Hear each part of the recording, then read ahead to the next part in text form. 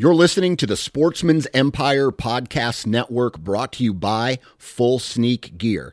Check out their entire lineup at fullsneakgear.com. Also be sure to check out our entire stable of podcasts at sportsmansempire.com. New from Moultrie Mobile, the Feed Hub offers first-of-its-kind cellular connection and control for nearly any spin cast feeder on the market. When used with the Moultrie Mobile app, you can monitor feed and battery levels, run feeders on demand, receive alerts when feeders are clogged, and remotely adjust feeding times. The Feed Hub is ideal for anyone who maintains feeders. Remove the guesswork and save time by planning feeder maintenance before you drive to your hunting property. For more information, visit MoultrieMobile.com. Before history is written, it's played. Before it's frozen in time, it's fought one shift at a time. Before it's etched in silver, it's carved in ice. What happens next will last forever. The Stanley Cup Final on ABC and ESPN Plus begins Saturday. You're listening to the Sportsman's Nation Podcast Network, brought to you by HuntStand. HuntStand is the #1 hunting app in the country, and at only $29.99, HuntStand offers a ton of functionality for hunters all over the country. Whether you own your own property or strictly hunt public, you can choose from over a dozen base maps, view property ownership information, 3D mapping, local weather, log your sightings and harvest, as well as use their trail cam management software and print maps from your hunt areas. Download it today at the Apple App Store or Google Play. HuntStand. Upgrade your arsenal.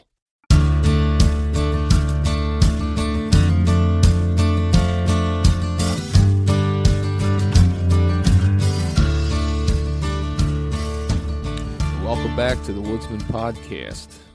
Been busy here getting ready for archery season. We are in the 60-day time frame of when archery season begins for the statewide season. If you're one of them people that live in the special units regulation in 5C, 5D, 2B, you get a little bit of a head start against everybody else. But for the rest of us, we are within 60 days of archery season. Got busy this weekend. We were planting food plots. Got everything planted on the one farm, all ready to go. Just shy of 6 acres. And all's in the ground. Got it done in one day. Got it sprayed, cleaned up. Next day had a beautiful rain, 7/10 of an inch of rain. You couldn't have written it any better. So looking forward to seeing how that comes up.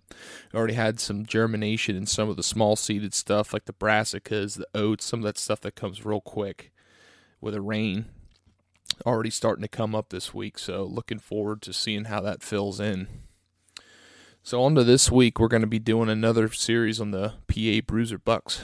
We got Cole Seitzinger with us this week, and Cole is one of those people, I think we talk about, how fanatical everybody can be over whitetails, but, you put somebody in the dictionary for fanatic about whitetails, I think you could find Cole's picture in.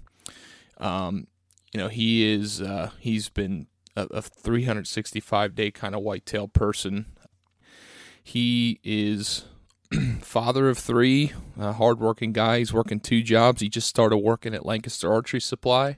So if you want to meet Cole, you can find him there during the week. He is a full-time archery tech down there now.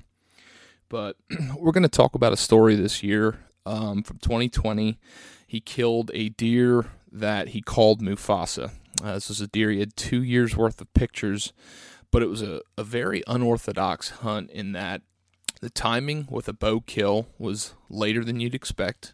He killed this deer in rifle season with his bow, and he killed it on an extremely small parcel. And the story behind that and the logic of how he went after that deer and was ultimately successful. And you're going to learn from Cole that, as fanatical as he is, it's really, really hard to juggle family life. He's at that phase where his kids are mobile. They're constantly moving. They're constantly doing something. And I think if you're an avid hunter and you've got a family, you know what that's like too. And Cole kind of shares with us how he spends his time in the woods and how he is smart about when he spends his time and tries to handle it how he can to be successful. This wasn't just a once in his lifetime killed a mature buck. Cole is somebody who's been on mature deer for a long time. He's got some good places he hunts, but he's always looking for the next best place, and that's what sets him apart from so many other people is he's constantly looking for that next big mature buck that he can go after. So kick back, and I hope you enjoy this episode.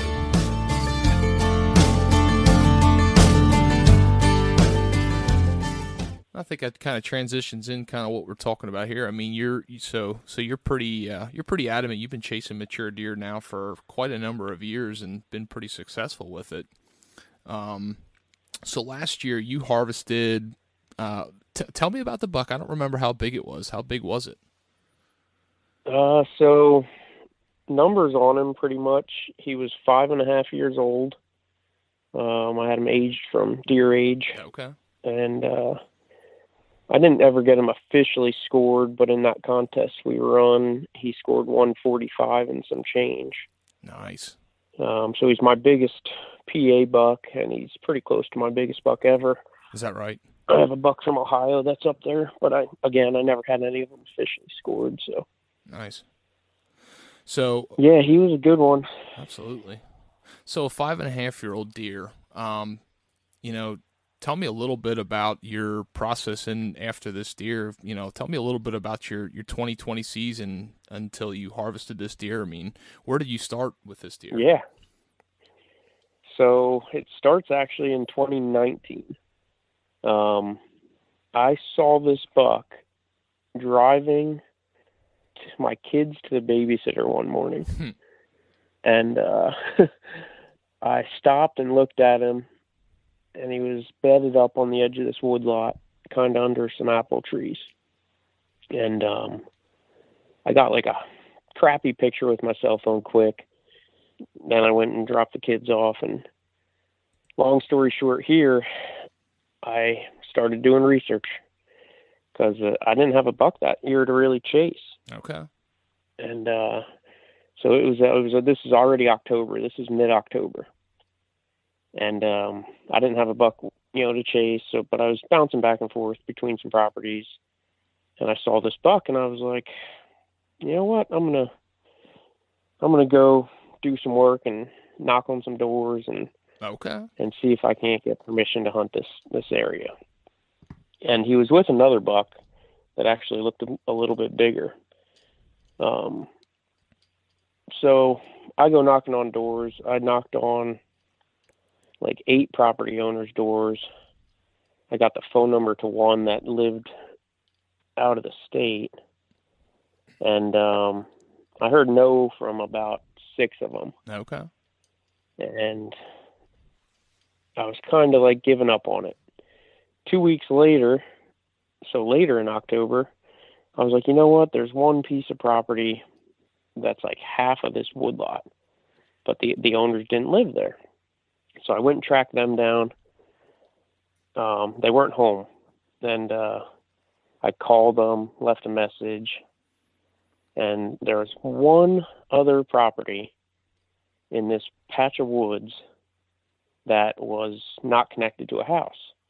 But the guy lived relatively close. So I had my kids with me, and it was getting late. And I'm like, you know what? I'm going to go give this a shot. And I get there as he's coming home from work, and we talked.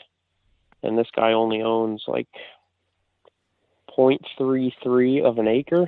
Wow, that's real small. But it just so happens to be one of the properties that I was knocking on. They gave me access through their property if I was to get permission on these other properties I was trying to get to. Okay. So it just so happened to be the property that was right behind my access. And it was the perfect funnel for this, connecting this woodlot to a smaller, skinnier patch of woods to, it just goes on forever wherever these deer go. And for them to come into this big patch of woods, they had to come through this third of an acre. I was like, you know what? This might work. Maybe I'll hear back from this other landowner and I'll have more eventually. So that was it. That was my end. That was all I needed. So if you take that piece that you're describing, if you zoom out and look at the greater area, is this an agricultural area? Is this suburbs? Like, what exactly does this look like? This is more suburban. Yeah, this is more suburban than anything. It's got a roadway on one side of it, and then pretty much houses along the front side, and it's just a woodlot that's made up of a couple parcels, some where the people own the houses there, some that are just vacant land. Okay. And so it's a suburban. Sounds primarily like archery. I'm not. Oh yeah, only archery for sure. Actually, the landowner and stuff, those conversations always go well. I believe that. But I got into it, and they're like, archery hunting, like, isn't that close to houses? I was like, yeah. I was like, state law, and is this and this, and you can archery hunt in an area like that. And I said, and it's actually quite popular. I think I even talked about the Seek One guys. Is that right? And then was just like, some people do it for management, some people just do it for fun. And I was like, I told them flat out, I was like, this is what I'm after. And it's big mature buck, and this is where they like to hide. And they weren't hunters or anything, and they were totally open to it. So I was like, couldn't believe it, got in there. So that was a Monday evening, 2019. I'll fast forward a little bit through this. Went in Tuesday after work and hung a tree stand. Like, completely blind. Just going in this woodlot, picking a tree, putting a tree stand up. This was right before dark. I got done work late. Went in Tuesday, hung the tree stand. Hunted it for the first time that Friday. And early morning, I saw a lot of deer. And I see this buck. He's got these big bladed brow tines. And about 50, 60 yards away, he comes in, group of doe. They're getting real nervous. And because this was my first time in there, I had a lot of stuff to pack in and get my tree ready. Mm-hmm. When I hung that stand, I literally just put steps up the tree. I didn't put a stand in. I just prepped steps up the tree, and I trimmed up a couple branches, and I was going to bring my tree stand in the morning. Okay. And hang it and hunt it. So that's what I did. So I had a lot of stuff with me, and one thing I didn't bring with that I do use and utilize a lot is my ozonics.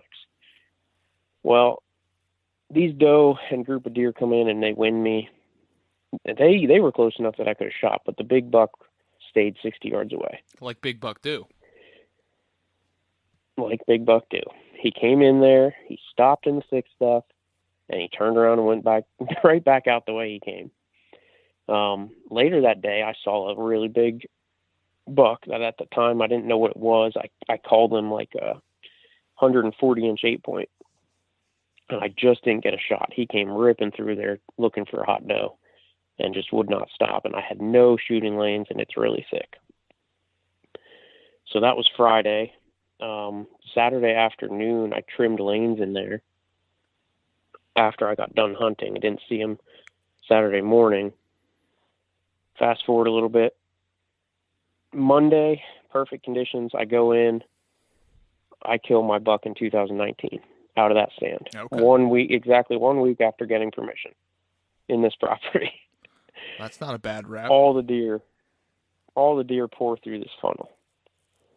And so I kill him 2019. This other buck with the big bladed brows, he has a mohawk across his back, across his neck. So I called him Mufasa from The Lion King. Nice. Because of his mane. And because your kids is just so relevant, right? Yeah, it was just perfect. Yep. Worked out great. He makes it through the 2019 season.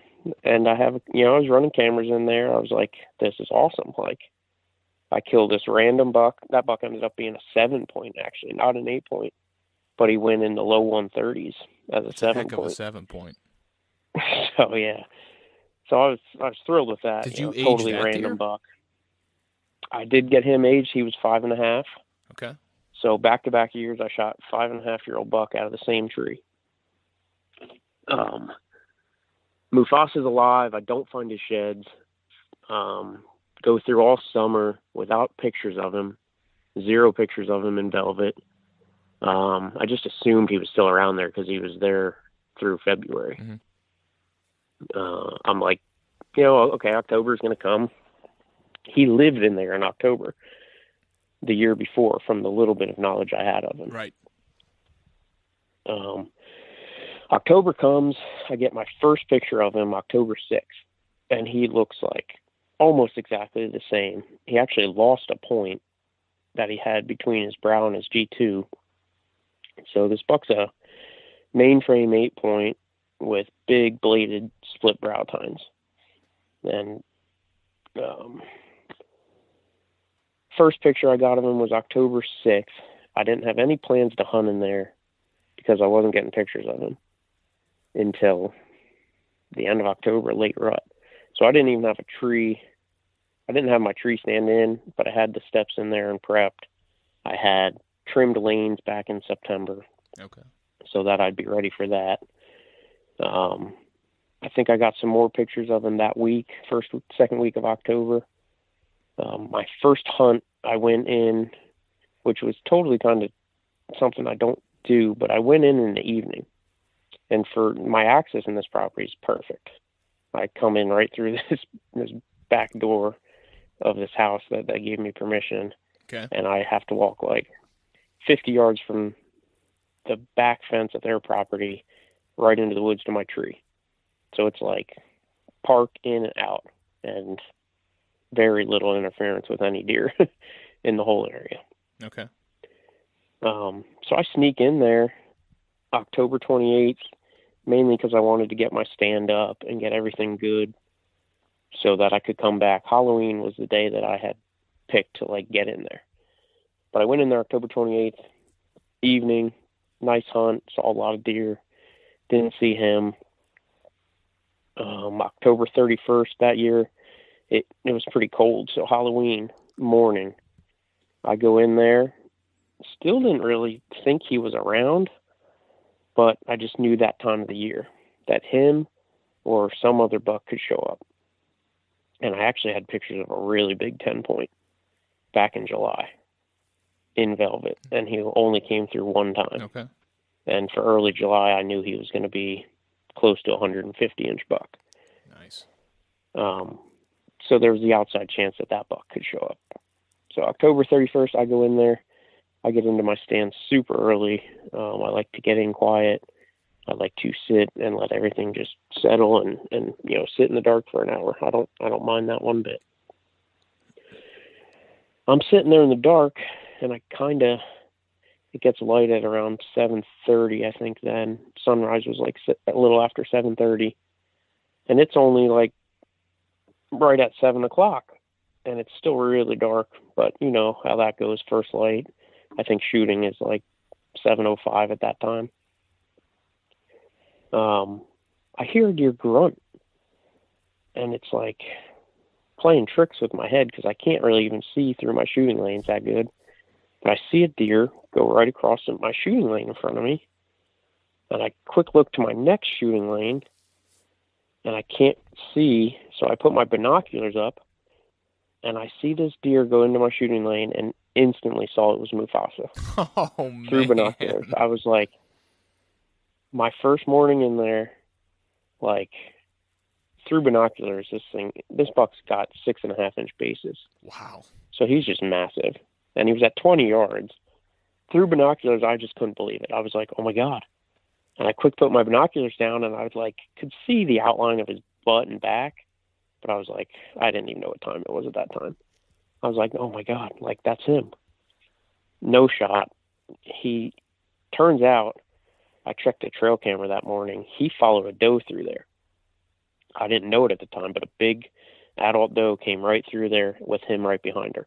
Okay. And they go up into the corner of this woodlot. Now, the woods that I'm hunting isn't that big, and from the few times that I've hunted it, it's like I'll see the same deer at least twice a day. Like at least. And there's a good chance they're within 40 to 50 yards of me if they come down into the funnel. Just nasty thick kind of So, deal? like, it's just nasty thick, crazy thick. And I'm only on a third of an acre, so, like, I can literally only shoot 30 yards in front of me and 30 yards to my right and 30 yards to my left. Yep, that's it. Everything behind me is pretty much the neighbor's property, and anything past 30 in two directions would be off the property. Okay. So, like, I'm very limited, and I'm fine with that because it's so thick in there you can't shoot far anyway. The farthest I can see is the edge of the wood line. I can see out into the field where this apple tree is that I first saw him bedded under. I can see out into that grass, and that's where a lot of the deer come from. So that's kind of cool. I can see out there. So I'm waiting that whole day. I'm waiting for him to come back. At this point, I didn't know he was with a doe because I didn't check that trail camera till after the hunt, which makes perfect sense. He was locked on with a doe, and they went and bedded up there in the other corner of the property. I call it the property, but this like wood lot that I'm hunting. Kind of just the way you would expect at that time of year. You know, if something funnels through, you were planning it that way, and it actually worked that way. You just didn't connect at that time. It worked. He just needed to come through a half an hour later. Exactly. So all day I wait. I see 4 or 5 other buck. One nice buck that I don't really have a name for him, but he's got a really messed up one side, and he's got half a tail. And then a couple smaller buck. And all of those buck I could have shot and came by me more than once. And all of them funneled up to that corner where he went. And then they would all bounce around and come back. Now I know he was up there probably locked on with this doe. And all these other deer were coming through to investigate it. So that's October 31st. I hunted all day. He never came back. I then hunted 2 more times the first week of November, all day sits. And I saw a couple small buck. I never saw him. I never got a picture of him again. And I didn't have any vacation because I was on that other job. And it's getting rough. So I didn't get to hunt after that. Yeah, I was stuck to Saturdays, and he wasn't there much, so I just didn't really know that I was going to have an opportunity at him. So at this point in the game, do you have less pictures of him at this point in the season than last year, or is it about the same, or you're just kind of waiting for a hot doe at this point? Yeah, way less pictures of him this time in 2020, and I was pretty much banking on the rut, bringing him in there for a few days. And so I hunted that first week in November. I hunted two all-day sits. I didn't hunt him again. I think I hunted him November 14th. Would have been like the last weekend of the season. That sounds right. If I'm not mistaken. I hunted him that day. I had a really good day, a lot of deer, just not him. And then you have the 2 weeks until rifle. So no pictures of him. In between those 2 weeks, I had 2 cell cameras in there that, like, for sure, if he was in there, I feel like I would have got him. Rifle season comes. I decide I don't want to hunt in there in rifle season, even though I would take my bow. Right. It just, I don't know. It just didn't add up. Like, I didn't want the person that gave me access in there to think I was going in there with a gun. Mm-hmm. And it just, to me, I was just like, you know what? I'm going with my family. I'm going up to my cabin. This is what I do for rifle season. That's my tradition. So I go up there, and don't I have an opportunity at this beautiful public, I call them the public 10, this public land 10-point buck. First day rifle with my bow. He comes by me at like 10 yards. I come to full draw. And he was like running to catch up with this hot doe and would not stop. And like, this is first thing in the morning in gun season. I think he ended up getting shot that day by somebody on public land. Okay. But I was absolutely crushed. That deer was awesome. And to do that in rifle season with a bow is just, that was the closest I've ever come. to a buck like that, and It's almost wasn't unheard able to of, seal the deal. especially in Pennsylvania. I mean, you hear about other people doing it in other states and some dedicated bow hunters, but I don't really know anybody that's done that in rifle season with the bow and PA on a mature buck. Yeah. I did it in 2015 on a 4.5-year-old buck. Okay. That was the first time, and I hunted for a lot of years with a bow and rifle season. So 2015, I got one. He ended up being 4.5. I shot him the first Saturday of rifle. So that, I couldn't even believe that buck came by my tree. Like, that was the buck I went to hunt that morning. And it just didn't make sense that he came by me. It's one of those things where you dream it over and over in your head, but so many times you sit in the stand, you imagine something unfolding, and it doesn't. So then the one time it does, it's like, wow, that read the script. There's no way that happened. That read the script. There's no way. Yep. And he did, and that doe walked by me perfectly, and she just got a little too far away from him. And as soon as he got like 10 yards behind my tree, he lifted his head up, locked on her, and was like, "You're getting too far away. I'm cutting my distance," and started trotting. He had no idea I was there. He was just locked on this doe. Huh. There was like 7 or 8 buck harassing this doe and running all over the place. It was crazy. That's like it was one of the best hunts I've ever had. That's like your made in the shade kind of dream there. Yeah. It was picture perfect until it wasn't. So you couldn't connect on this 10-pointer the first day upstate. So how did that transition into the rest of leading up to Mufasa? So back to Mufasa, opening day of rifle, don't I get like 7 or 8 cell pictures of him? No, all kidding. Around my tree stand down there. Opening day of rifle, and bam, he was there all day. Pictures in the morning, pictures midday, pictures in the evening. If I would have went there and hunted, short of, blowing it on the way in or him smelling me, I feel like he would have been dead. And opening day was a Saturday, right, this year. So I ended up having kid duty on Sunday because my kids stay at the cabin with us. And I basically just committed to that. Like, I wasn't going to take them out hunting, but we were going to stay at the cabin. My brother and nephew were out, and uncle and stuff like that. Right. So I didn't go hunt Sunday. Didn't even really think of even going after Mufasa. Got pictures of him, I think, Sunday too. So this is just adding insult to injury at this point. Yeah, it was just like, but I was still heartbroken from this 10-point that I should have killed. Basically wrote my season off. Like, I had my chance. I can't ask for anything else. I'm not greedy. Like, that was awesome. I should have had a buck. Go back to work Monday, Tuesday, Wednesday, Thursday. Thursday, I get a picture of him in the morning, Mufasa, in daylight. Friday, I get a picture of him in the evening. And I'm done work, and it was raining Friday.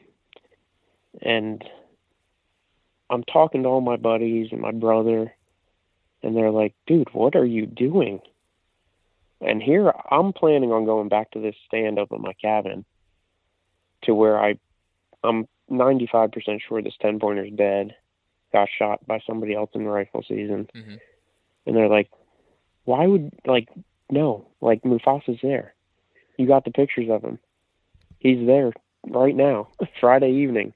You have to go in there tomorrow morning." And I'm just like, yeah, I guess you're right. And I switch gears. I get all my stuff ready to go in there. I'm like, all right, I'm going to hunt in there Saturday morning. And I was like, and I'm not going to hunt all day. I'm just going to go in and see what happens. And I get in there Saturday morning. This is funny because most of the time I'll get dressed at my spot, and I tend to be as scent free as possible. Sure.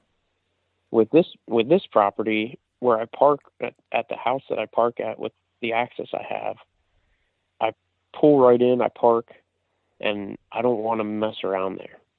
So I park, and I'm fully dressed. I get fully dressed here at my house. I spray my truck down. I drive with my ozone generator running. I get out of my truck, grab my bow, and I'm from my truck to my tree stand in like just minutes. Okay. I like to just get there and get right in and let everything settle. So it rained Friday. Everything's wet. I'm like, this is perfect. I can slip in here with no flashlight. I can get in my stand. Usually there's not a lot of deer there through the night. They, wherever they're going, there's a couple fields around there that they can go into. And they just seem to stay out of the woods for the most part. So I get in there. Again, it gets light, a little after 7, I think. I start seeing a group of doe coming off that grass field 50, 60, 70 yards away, and they're all funneling right towards me. For whatever reason, this is like a pinch point, but these deer make it even more of a pinch point and only use the one very far corner of the property, even that I'm allowed to hunt. Okay. And it's like the smallest section of wood, but they go down there and just disappear. And they bed down there, and it's so thick I can't even see them. But they're just on the other side of you. They're just, they always do that. And if they come to my left side, I can shoot them like pretty much anywhere that they can get by me. But if they go down to that right side, they just disappear. And it's like so weird because it's so thick. And they do this all the time. I've seen it. So this group of doe, I think it was 8 or 9 doe coming in. I could have shot one of them. One of them came through my lane at like 30 yards right in front of me. And the rest stayed down there. And they kind of go right to where I walk in. And then they don't cross where I walk in all the time, but sometimes they do. And they're all kind of hanging out down there, and I'm starting to lose them. They're either bedding down or getting farther away from me. And don't I look left, and this is all first thing in the morning, I look left and I see this rack coming into my shooting lane. And at first I thought it was that half-tail buck, to be honest. Okay. I pull my binoculars up for a half a second, and I see it's him, and I'm like, oh my God. And he's walking into my lane. So at this point, he's in bow range already. He's in bow range, and he's quartering to me. And I don't know how I would have had to have been ready. Where he came from is where that doe and him went that one day. Okay. And I didn't expect deer to come from there. I usually expect deer to go there and come from the other side. You're talking morning hunt, going back to bed. Morning hunts, yeah. Yep. But it kind of makes sense.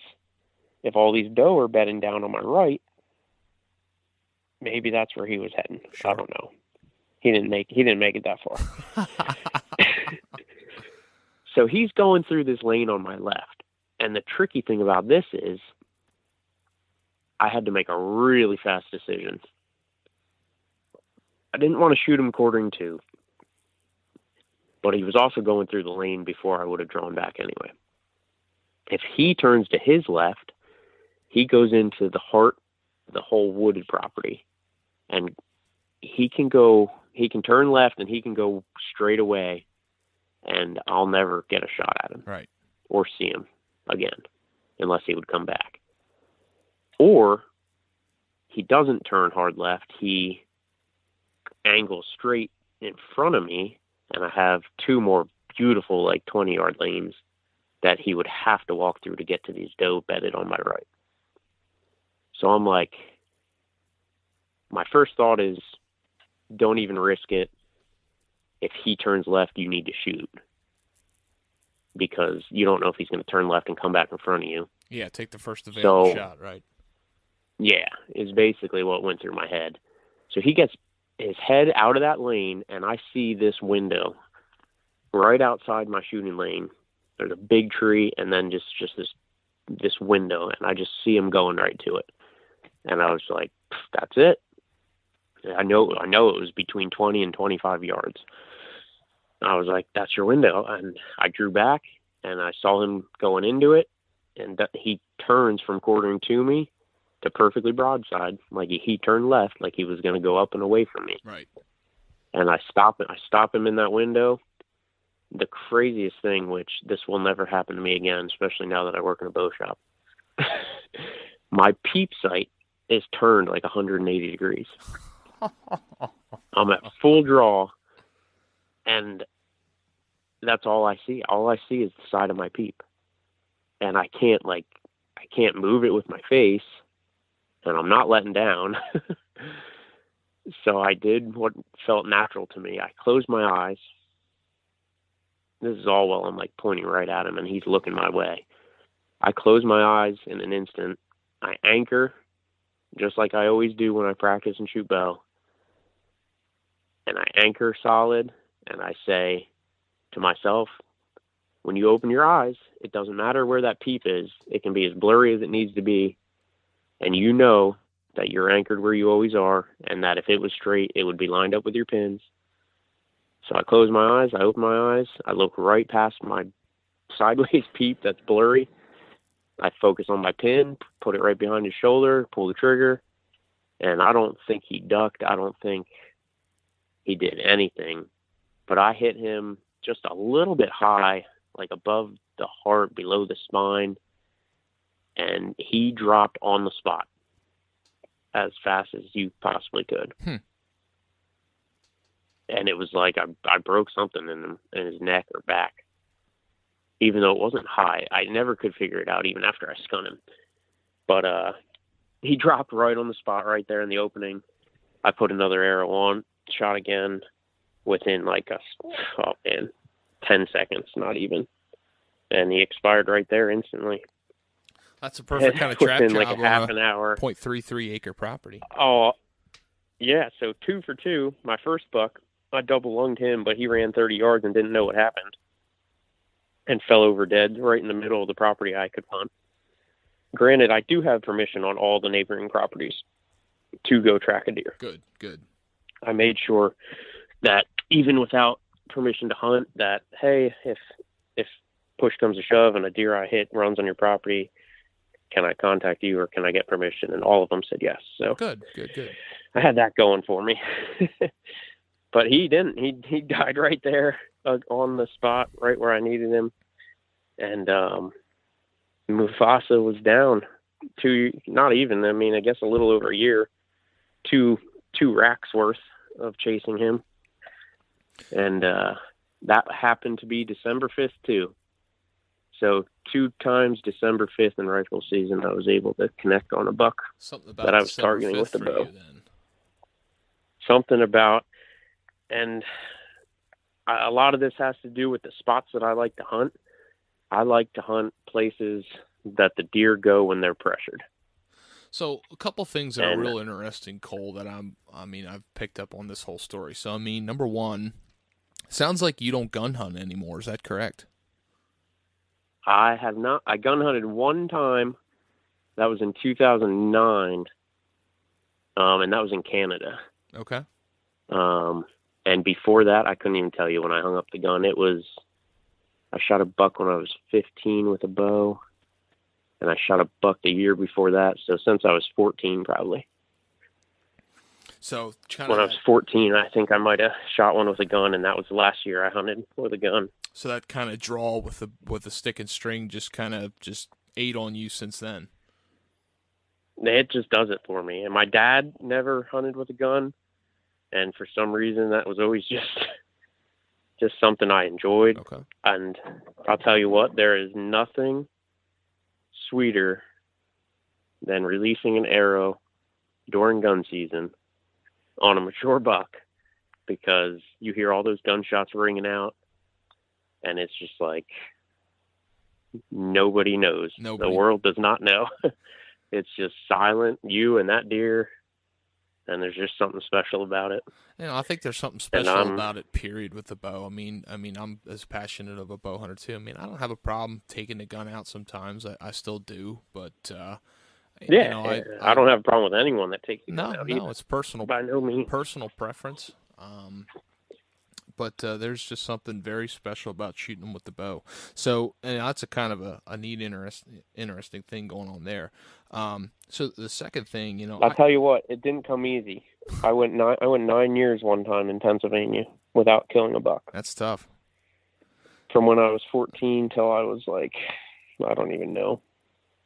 Well, not 14. I killed one when I was 16, so technically it was from when I was 16 till I was 25, I think.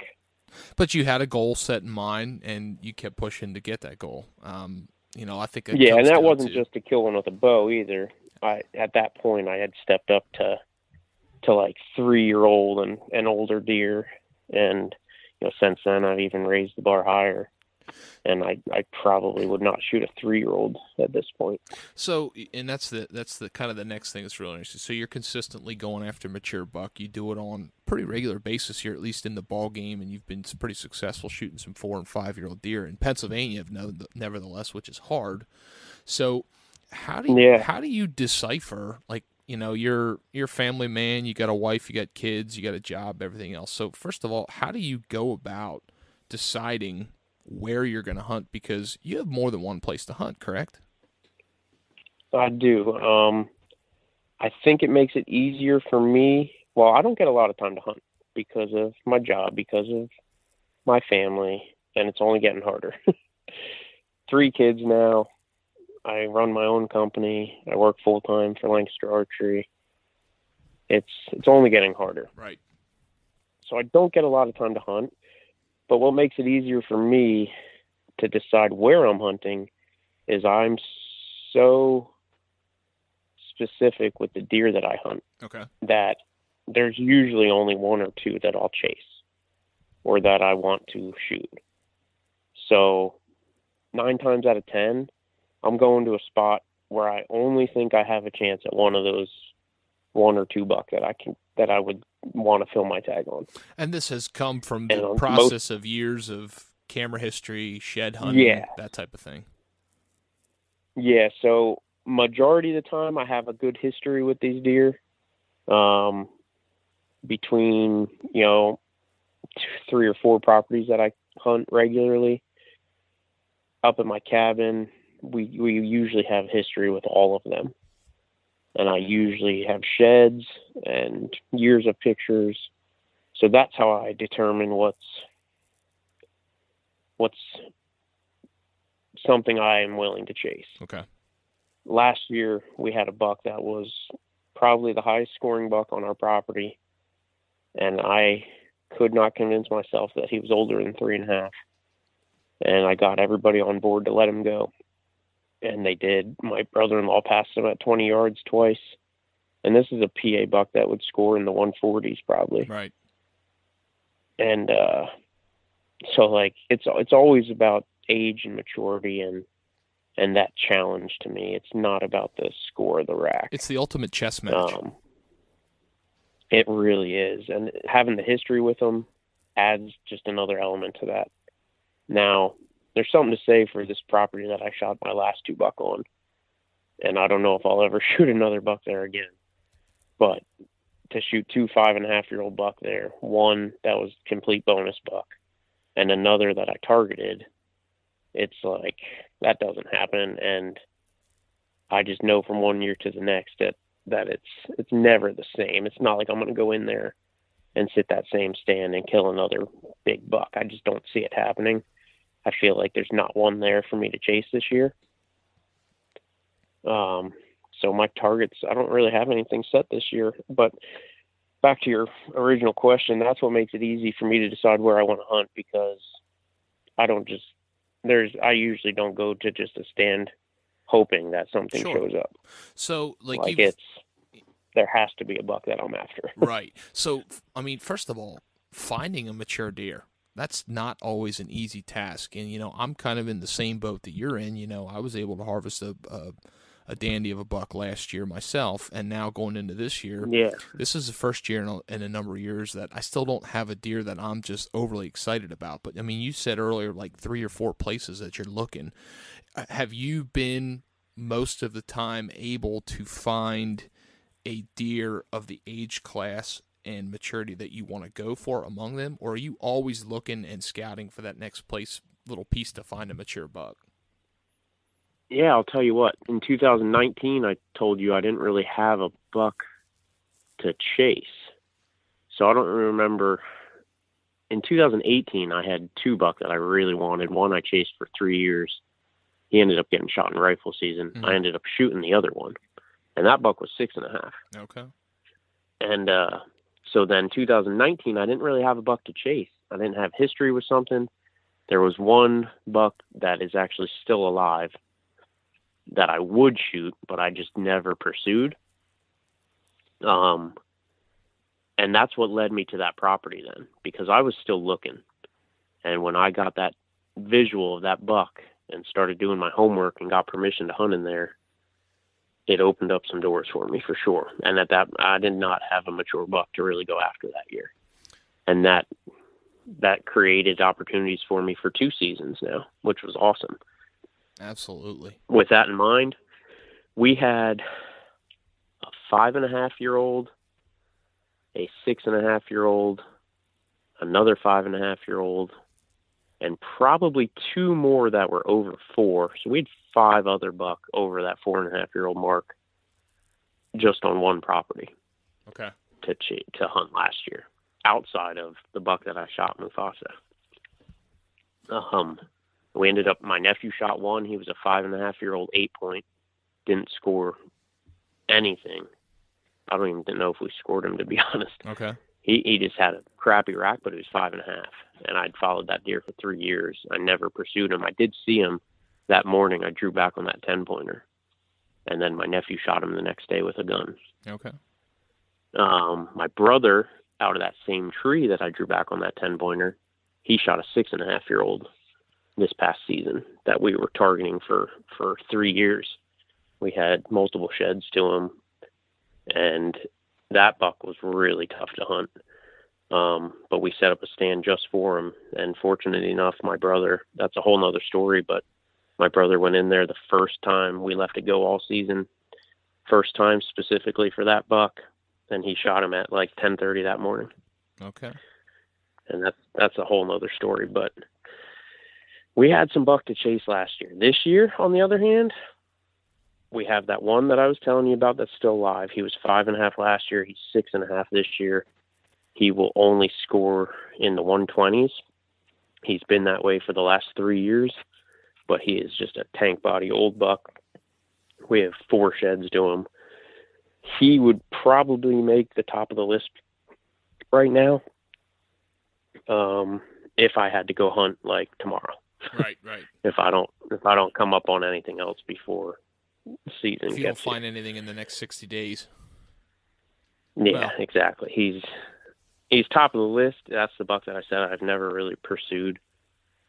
I passed him 4 years ago, and then I saw him 3 years ago as a 3-year-old. We have a lot of history with that buck. Right. So at this point, the history alone and the age that he has makes him like the ultimate trophy this year. Yeah, something special when they get to that age class, and you can get an arrow in them. Yeah, he's not going to be easy to hunt. I have a feeling it's going to take a doe in the rut or a later season feed pattern of some sort. So one thing I'd like you to tap into, because I think you're no different than any other person living the busy lifestyle that we have. You've been consistently getting on some big deer over the past few years. How do you go about deciding when you're going to use your vacation or when you're going to use your time? Do you focus solely on the rut mostly, or do you usually generalize deer and deer behavior and history, or how does that work for you a lot of the time? Yeah, that's a great question. And the answer is going to be different from 2 years ago to now, because 2 years ago I had a lot of flexibility with my vacation. So back then I would target a specific deer based on patterns and history, like this buck I called Blades. He was only around early season. I took off the whole first week of the season to hunt that buck, and I got really close The first week of archery and season. It didn't work out.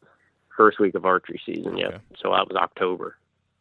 And I was really close. I was on him. I actually was at a wedding opening day, and he was like 20 yards in front of my tree stand 2 hours before dark. Yeah, I've been there before. So that whole first week, then I hunted him, and I was playing cat and mouse. I was one spot, he was another, but he was daylight active. So back then, that was based on history. I took off for him. When it comes to the rut, I don't take off a whole week, typically.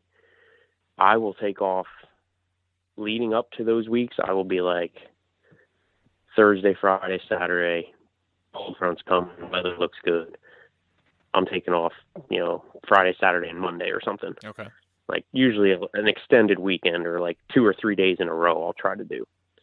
So I could do that with my old job. Now it's going to be a little bit harder. Not having the vacation, I'm going to be very limited to my days off, but even the kids are going to soak up a lot of that time. So this year I'm banking on all of Iowa to fulfill my hunting needs, which that was a long time coming to get that tag. So Right. I'll be pleased if I can fill that in Iowa. And my oldest son is going to be hunting this year. He's a youth mentor, but he's still going to be on my tag. Okay. So if I can get him out hunting a few times, and then if a buck comes, I will let him shoot the buck and fill my tag. You're into a whole new realm of things now, buddy. Yeah, I'm pretty. If that happens this year, you can pretty much say I'm going to be focused on my kids for the next 16 years of hunting. And that'll probably make your season just the same. Oh yeah. I would be more than thrilled. I do have a couple buck that I would put pretty much any, new hunter or my kids hunting. I opened up my property to a lot of friends and their kids, and just, I have a lot of buck that I have on camera right now that anybody would be thrilled to shoot. One that would probably push close to my top 3 biggest PA buck, but I swear up and down he's a 3-year-old. So short of my friends shooting him or my son shooting him, I will be not shooting him. Okay. Which is fine with me. If I see any of them shoot him, that would make my season just as quick. Yeah, there's a contentment with that. There's something else when somebody else gets that fulfillment that you've experienced, but it's a personal standard, and I think a lot of people, especially in Pennsylvania, I'm going to say this, gets a bad rap that people want to shoot a big deer. It's has nothing to do with anybody else. It's your personal standard. There's nothing wrong with that. I'll say this too. Trying to shoot big mature deer, it is a very selfish thing, but that's okay. It's what you want to do, and you don't have to let anybody else change that standard for you. I agree. People argue it till they're blue in the face, for both directions, but I don't care what anybody else does. And I am 110% content with not filling a tag. And I think that's what makes it easy for me, because I just enjoy seeing all these deer. If I pass a 3-year-old buck, that's a win for me. And you get to keep hunting. And I get to keep hunting, yeah. Yeah. It's a win for me, and I just enjoy it. And if I don't fill a tag, so be it. When we That's started fine with this, me too. when we started this series, we put that disclaimer out. Like, look, there is nothing wrong if you go out and you want to shoot the first legal deer, and that makes you happy and puts meat on the table. Go ahead. That's what it's all about. But the whole point of us wanting to do this is, there are people like you, Cole, and there's people that we had on the podcast that they're trying to do what so many people have watched on television for 25 years of trying to shoot mature deer. It's here and it can be done. It's just it's a mindset, and it sounds like your mindset has really evolved over time to get to where you are in your hunting career. Yeah, it's a huge progression. There's no doubt about it. I mean, I remember being 16 and shooting a 13-inch 8-pointer like he was a Boone and Crockett buck. And that's what it's all about. That's how you And, evolved. like, losing my mind and being so pumped up. And to me, I love sharing those stories and seeing those deer that I've shot. And it is such an evolution. And I enjoy the challenge. And, you know, some people go to traditional archery for a challenge. I go after the oldest buck I can find, if that's possible.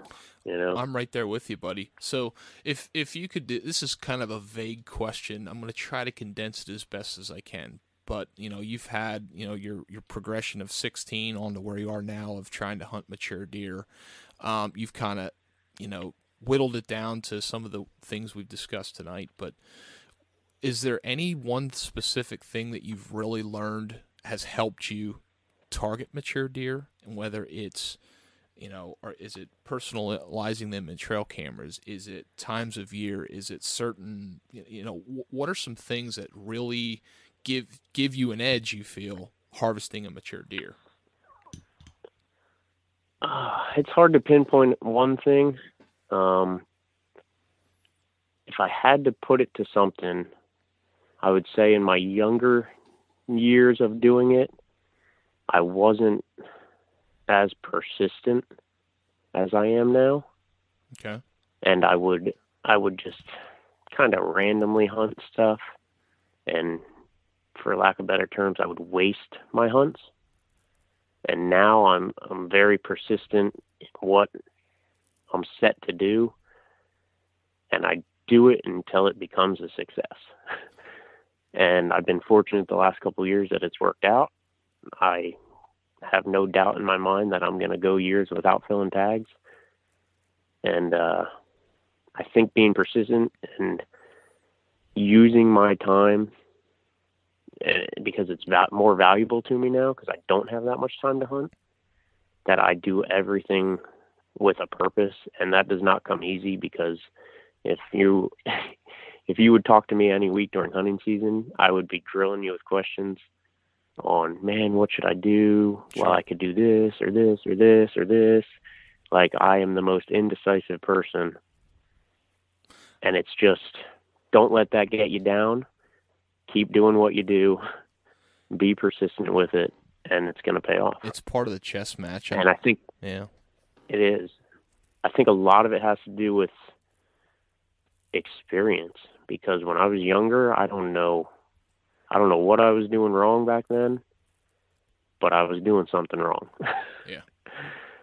And as I progressed and got more experience, it's become a little bit easier for me to say no to certain situations, whether that's just not hunting because the wind's wrong, or just not going into an area because it's not the right time of the year yet, or understanding the way these deer are more. And that's where it comes back to, I like hunting pressured deer in areas that I know they like to be when they're pressured.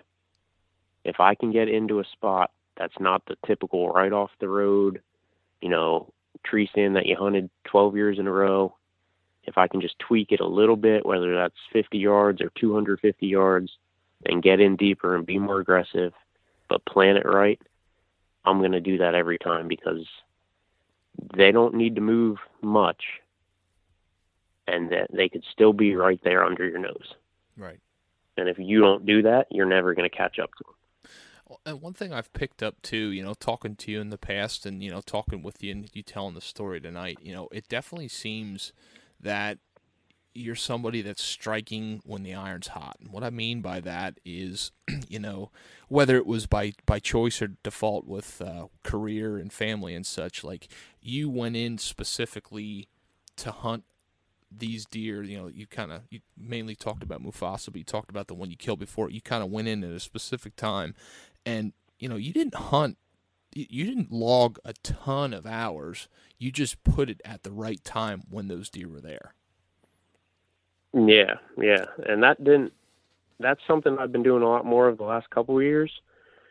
But before that, I promise you, I have gone I used to hunt all day hunts all the time, because I just thought I had to be there. Mm-hmm.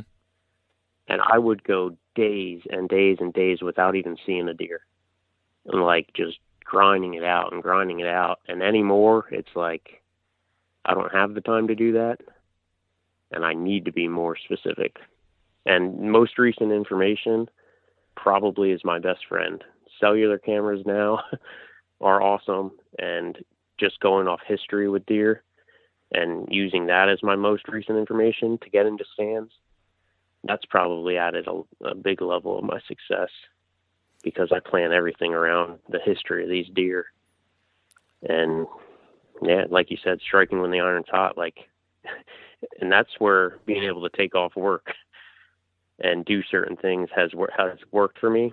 Because when I shot that buck in 2019, I called off on Sunday night. I was like, conditions are perfect for Monday. Like, I got to be in there and hunt this buck. Right. And I called my boss and said, hey, I'm going to be off tomorrow. Oh, good luck hunting. And I could do that. So now you're running in for 2021 season. You're running into a whole new spectrum here. It's going to be, this is my day off. This is my time to hunt. There's not going to be any picking. No picking and choosing other than my Iowa trip.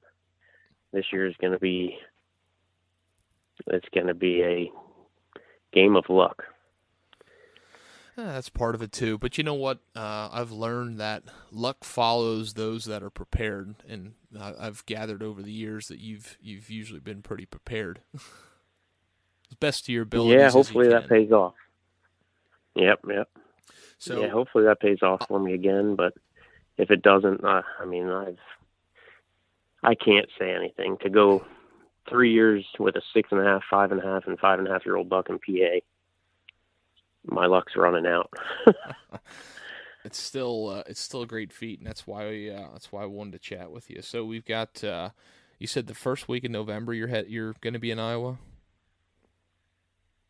I'll be in Iowa, yep. Okay. And if by some miracle I fill a tag early in Iowa, I may try to squeeze in Illinois or Ohio. Okay. On my way home. My wife probably won't like that very much, but we'll see what happens. Yeah, but she knows. I'll still be home when I'm supposed to be home. I'm just going to be taking advantage. She knows what she got into when she said I do, right? Well, she knew what she got into with me. She didn't know there would be 3 little ones shortly on the way. So no, they don't. They throw a curveball in. You got that right. I mean, I'm starting to get to that point myself. I'm further behind than you are, but it's a whole new realm of life. It sure is, but it all goes in stages, just like the hunting thing. And soon enough they'll be the ones behind the arrow or behind the gun, and maybe I'll be sitting behind a camera, and that's about it. So, hey, do you got any other little more pieces of advice when it comes to mature deer, or are we about tapped out in the world of mature deer? Yeah, we talked about it a little bit, and I'll stress that finding a mature deer, in my opinion, is probably the hardest thing to do. Once you find them, figuring them out and hunting them isn't rocket science. Having the time to go hunt them is another challenge, but finding one and being able to stay on him, whether he moves from summer to fall patterns, or just finding them is the hardest part. I think that sometimes they can fall into your lap and they'll come into the property that you were able to hunt. Other times you got to work for it. That summer fall pattern. Yeah. Go ahead. That summer to fall pattern thing that you mentioned, that is such a huge thing. You talked about it with Mufasa. I experienced it with the deer I killed this year. I called Goliath. Didn't have a single picture of that deer the entire year. And then beginning of October rolls around, bam, he's there. And it's just that flip of a switch when they make that fall shift from their summer range into what they're going to call home for, whether it's a month, a week, whatever that looks like. But that's so crucial, and that's a huge thing. You kind of led off of Mufasa that first week that you were after him, And, I mean, the plan worked. It was when he should have been there based on last year, and he was there again. That's exactly what I experienced this year, and I think that's so crucial is that historical information if you're on these big deer. Yeah, it is. It is nice to have at least one season of history with them, because they are creatures of habit. And I'll tell you what, come the rut and the season, those buck, for whatever reason, seem to go back to their routines and their habits and their spots, just like the buck my brother killed. That buck never would step close near our property. Never had a velvet picture of him in all the years we chased him. He would shed his antlers there in the winter, and he would show up occasionally in the first, second, third week in November. And that was it, 3 years in a row.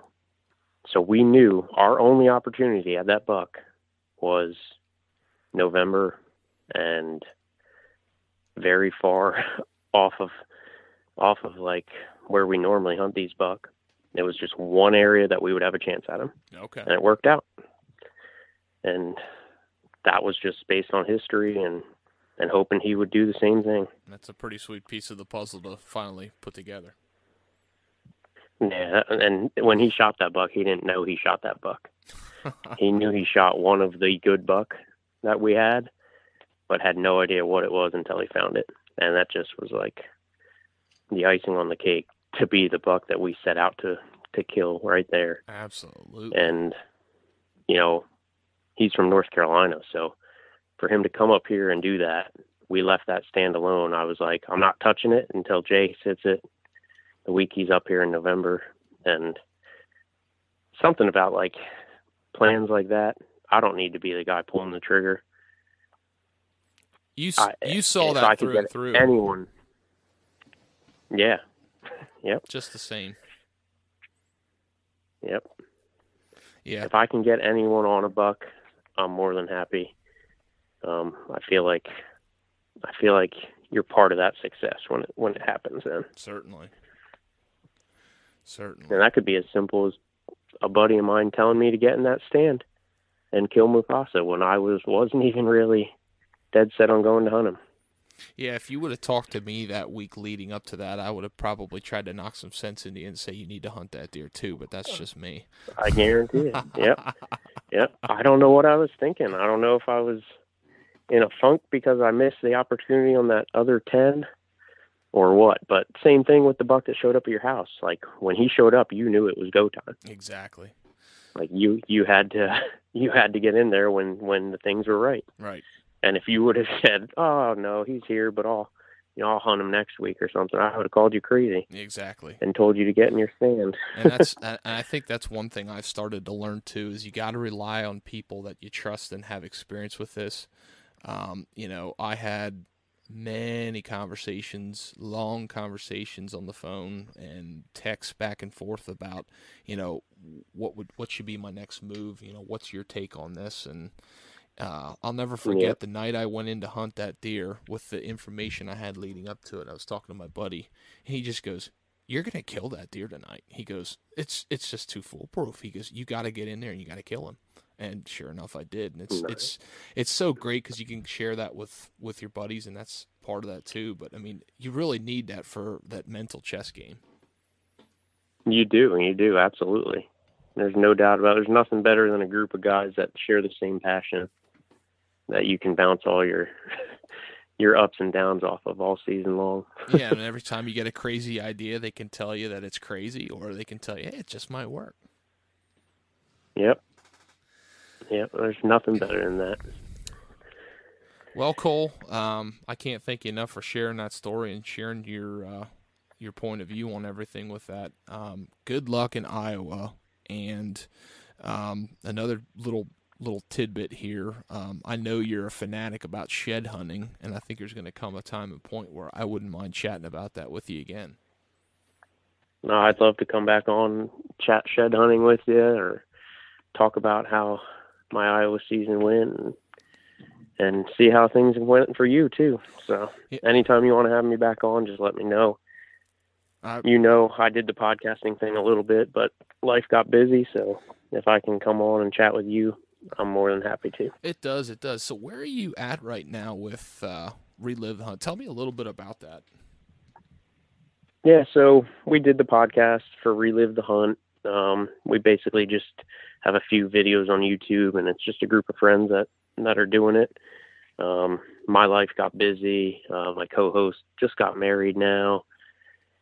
Really, our timing was what put an end to that. Mm-hmm. His work schedule and my work schedule. But if we ever figure it out, we'll get it going back up again. It's not a priority in either of our lives. We just do it for fun. And that's just to share hunting stories. That's all it was. Mm-hmm. Reliving the hunts. We relive our seasons. Maybe when we fire it back up, we'll relive your buck, because I know that's a good one. So absolutely, and that's where that is. We're still relevant on social media, but that's pretty much it. Pictures and videos here and there. We were just talking about that a few weeks ago with John Royer at Leatherwood Outdoors. Their big YouTube channel for, I don't know how many, 10, 15 years. I don't know, something like forever that. Now. It feels like forever. I mean, I feel like I was a kid in high school, like trying to get out of class to watch, Leatherwood videos. Yeah, I remember watching them way back when. But, I was talking about the same thing with him. He's like, it's just different now. Guys get married, have kids, have families, settle down. Maybe they don't want to film hunts the same way when they want to just do things differently. He's like, it just changes. Life gets in the way, and doing just the same as this as the Pennsylvania Woodsman podcast. I mean, we're all about sharing and helping people and stuff, and it's a thing that I hope continues to roll, and we'll see what happens. But it's been fun thus far, and I'm hoping people enjoy these stories. Yeah, absolutely. I enjoy it. I know that. I think it's awesome that you guys are doing it. You're on a killer platform, and hopefully it continues to grow for you. I sure hope so. But, well, Cole, I'll let you go. I'm assuming kids and wife are in bed, so you'll probably have to slip back to bed. But yep. Until next time. Yeah, they should be. Until next time, hopefully. I really appreciate you coming on. Thank you for having me. Appreciate it. Thanks, Cole. You have a good one. You too.